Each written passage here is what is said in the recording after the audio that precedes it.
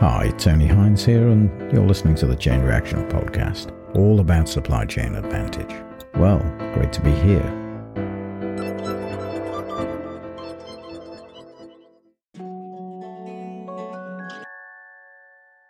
When it comes to supply chains, we often talk about supply chain partnerships, but how many of these partnerships are real partnerships in the sense that assets, resources, ideas, and indeed profits are shared in fair proportion to work done? Well, that's a key question, isn't it, for everybody entering into a supply chain arrangement.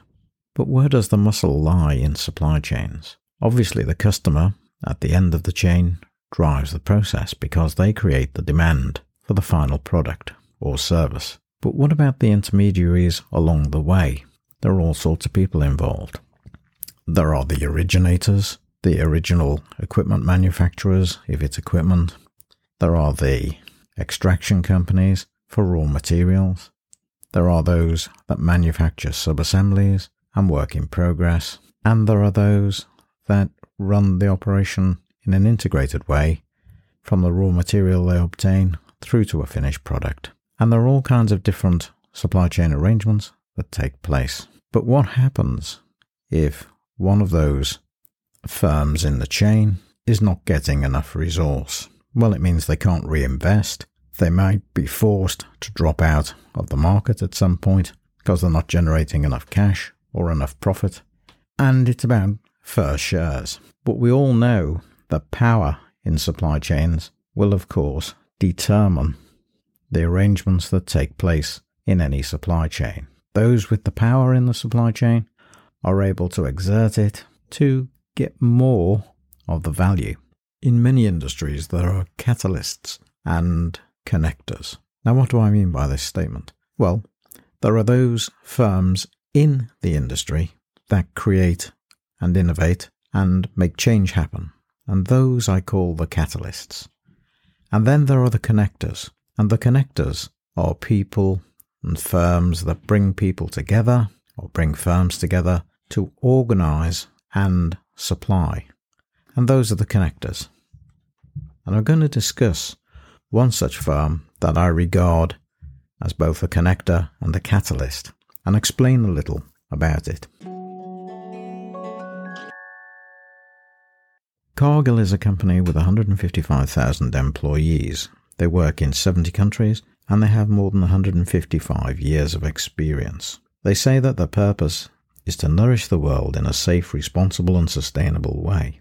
Every day, they connect farmers with markets, customers with ingredients, and people and animals with the food that they need to thrive. And they combine this experience with new technologies and insight to serve trusted partners for food, agriculture, financial and industrial customers in more than 125 countries. Now that's on the website. Now it says they're working in 70 countries, but actually they've got customers and partners in 125 countries according to that statement. Cargill is a company that we would describe as a conglomerate, meaning that they operate in different markets and they are a typical portfolio organization, meaning that they spread their risk in different industries and sectors. Agriculture, food service, meat and poultry, animal nutrition, food and beverage, risk management, beauty, industrial, supplements, bioindustrial, pharmaceutical, and transportation. In this particular episode, I want to focus on the involvement in food. And this is particularly poignant when we're talking about food security and fair shares for those in the supply chain that make up the complex food supply chains that we have. First and foremost, Cargill was a trading company when it began. They supply feeds and other inputs and expertise to farmers, and they buy crops and livestock from them. They say they provide insights to partners through data analytics, market expertise, risk management, and financial solutions. And they transform raw materials into finished goods, animal, food ingredients, animal protein, branded foods, and bio-industrials. And of course, they are big in the transportation market. They move the products around the globe by road, rail, rivers, and sea. Cargill claims that the connections throughout the food supply chains that they makes the world food system more sustainable, resilient, and accessible for everybody. They say that they collaborate with customers and partners to solve challenges and seize opportunities through innovation. And they have 157 years of experience, according to the latest annual report. And they have a keen focus on sustainability. It's a complex business, and they do many good things. They have 46% of women in executive posts. And I was reminded recently, listening to Alan Layton speaking about one of his objectives as an executive chairman being to ensure inclusiveness of gender and colour. They had $165 billion in revenue in 2022, according to the annual report. They put $40 million to support humanitarian relief efforts in Ukraine and neighbouring countries, $20 million in new and expanded partnerships to improve food security, and more than $11 million to programs that support farmer livelihoods, and $12 million to drive racial equity in education and nutrition for children of colour from low-income families in our hometown. Thanks to the Cargill Foundation, every Minneapolis high school student will receive one-on-one college and career guidance counselling through partnerships with Twin Cities. And Cargill Cares Employees Disaster Relief Fund dispersed $14 million across 32 countries to help team members worldwide who were dealing with financial hardship during COVID and catastrophes. So on the face of it, there's a lot of good being done by the company. They've also made some very large investments. They announced a 50-50 joint venture with Continental Grain to acquire US poultry producers Sanderson Farms, and they agreed to purchase the performance technologies business of UK-based Croda, a leading maker of bio-based products. They took a stake in a major Latin American salmon producer, Multi-X, and they bought Alst, one of Asia's top chocolate companies. Investments to modernize global networks, $300 million. A partnership with Helm to build 1-4 butanediol facility in North America. $150 million opened a new plant to make pectin in Brazil, and $100 million completed upgrades to 2 cocoa processing locations in West Africa. They also opened House of Chocolate in Belgium, and they've added additional capacity for palm refining in Malaysia, edible oils in India, and the expansion of an animal nutrition innovation center in North America. So, big business, lots of investment. They say they're at the center of the agricultural supply chain, which gives them a unique opportunity to facilitate the connections that matter most, from farmers and ranchers to customers and consumers, making the food system more sustainable, resilient, and accessible. They also invest heavily in transportation, and I'm going to turn some attention to transportation in a second or two.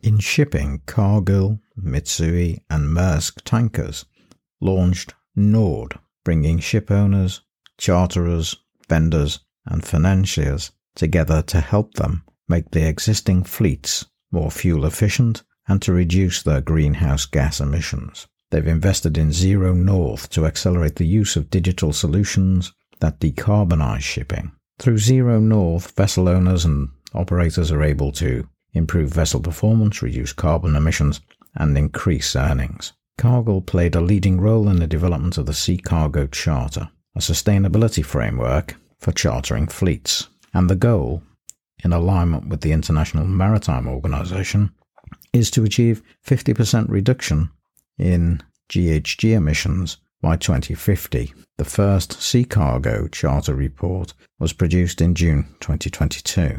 When we look at the numbers, we can see what a big business Cargill actually is, and it's a big player in food supply chains worldwide. It has revenues, as we've said, in 2022 of $165 billion, and that's up 23% from a year earlier.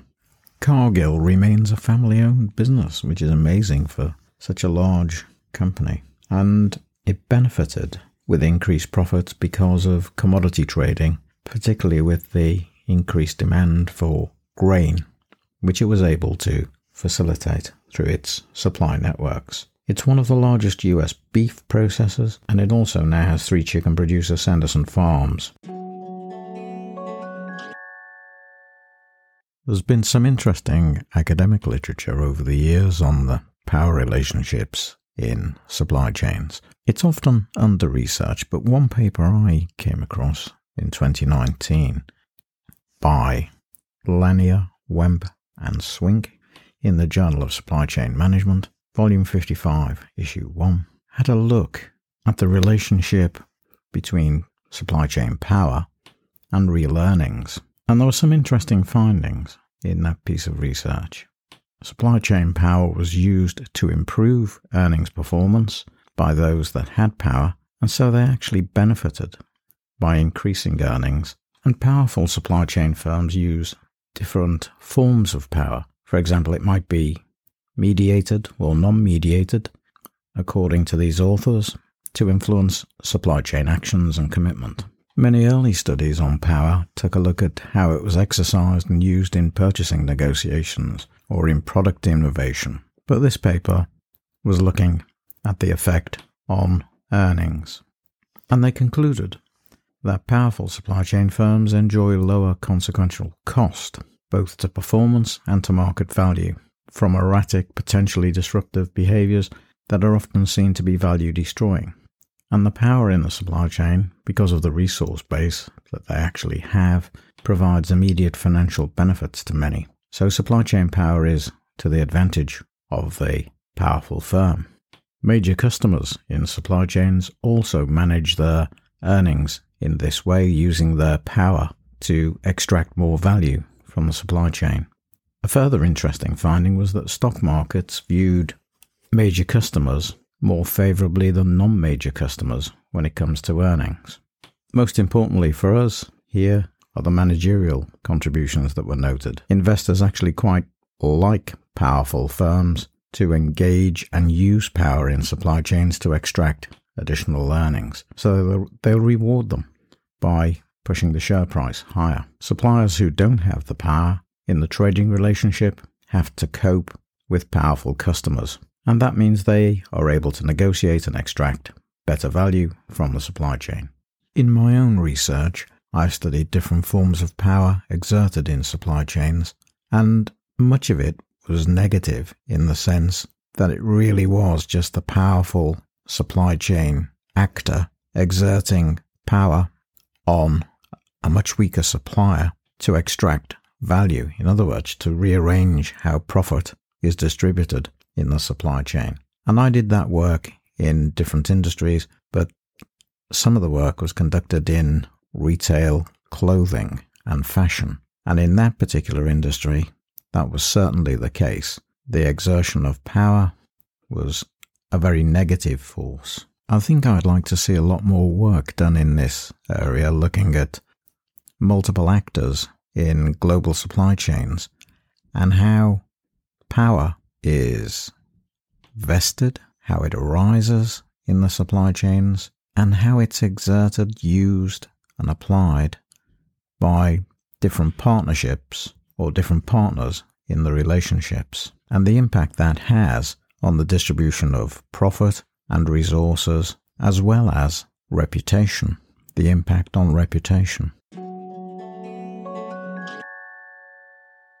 The politics of power is also interesting, because it's through the political machinations quite often that people will exert power. Power isn't something you can necessarily see. It's something that's hidden in the conversations, in the contracts, and in the arrangements made within supply chains.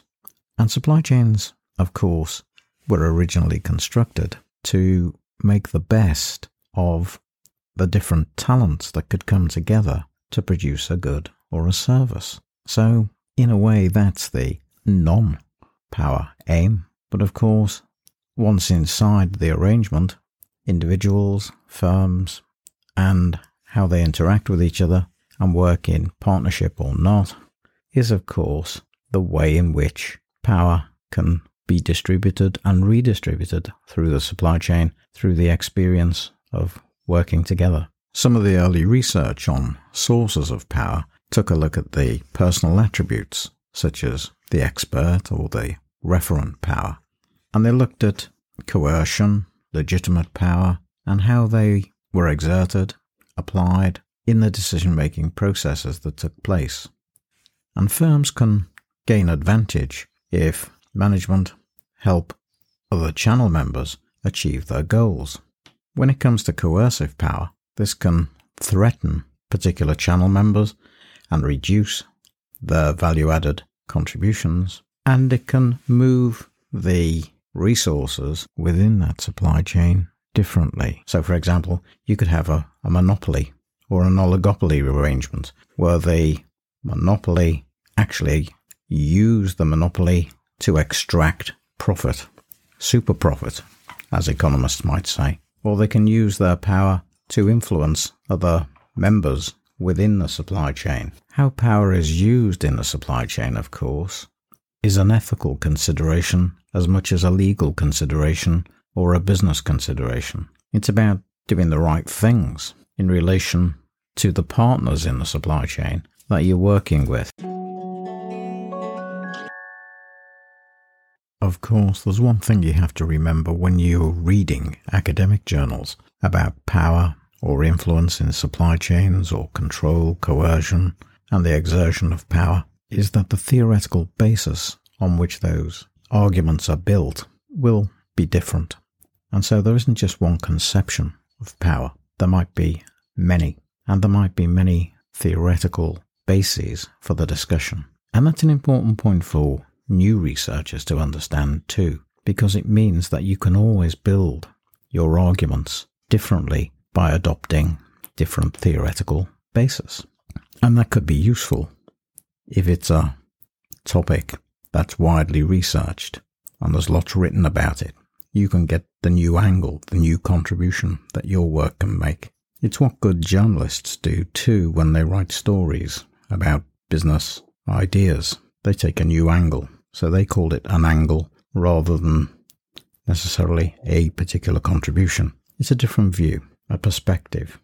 Now, another piece of research I was very interested in appeared in the Journal of Business Ethics, and it was by Stephen Chan in March 2018. And the paper examined the question of how to determine the extent of multinational corporations' corporate social responsibility for actions by its suppliers. Now, that's a very topical idea, isn't it? Because if you look, for example, in the area I mentioned a few moments ago, in the textile, fashion, and retailing arenas, there are many examples and many newsworthy stories that appear about exploitation. And that exploitation can often be the result of power within the supply chain. And that paper by Stephen Chan was in volume 148, issue 2 of the Journal of Business Ethics. So if you want to go and read it, you can get hold of it and take a look. And it's really quite interesting the way he wrote the paper. He talks about resource dependence theory, social exchange theory, and social network theory. So there is 3 theoretical underpinnings for the conceptual framework.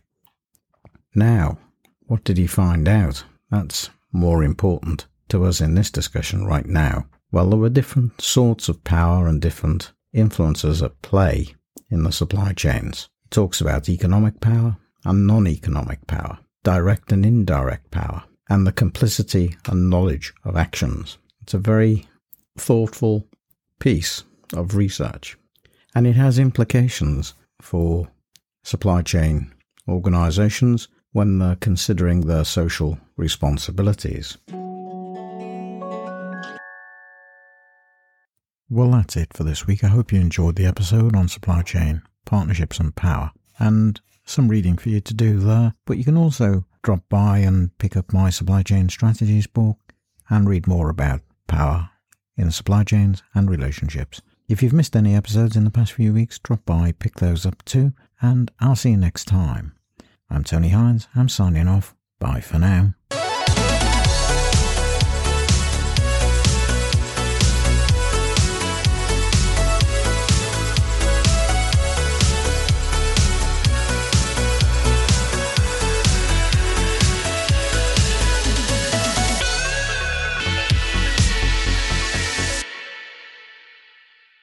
The Chain Reaction Podcast is written, presented and produced by Tony Hines. Hi, I'm Tony Hines. I'm here to tell you about the Chain Reaction Podcast, all about supply chain advantage. I've been researching and writing about supply chains for over 25 years. I wrote my first book on supply chain strategies in the early 2000s. Each week we have special episodes on particular topics relating to supply chains, and we have a weekly news roundup every Saturday at 12 noon, all things impacting global supply chains in that week. So come and join us on the Chain Reaction Podcast. I look forward to seeing you there. I'm Tony Hines. I'm signing off. Bye for now.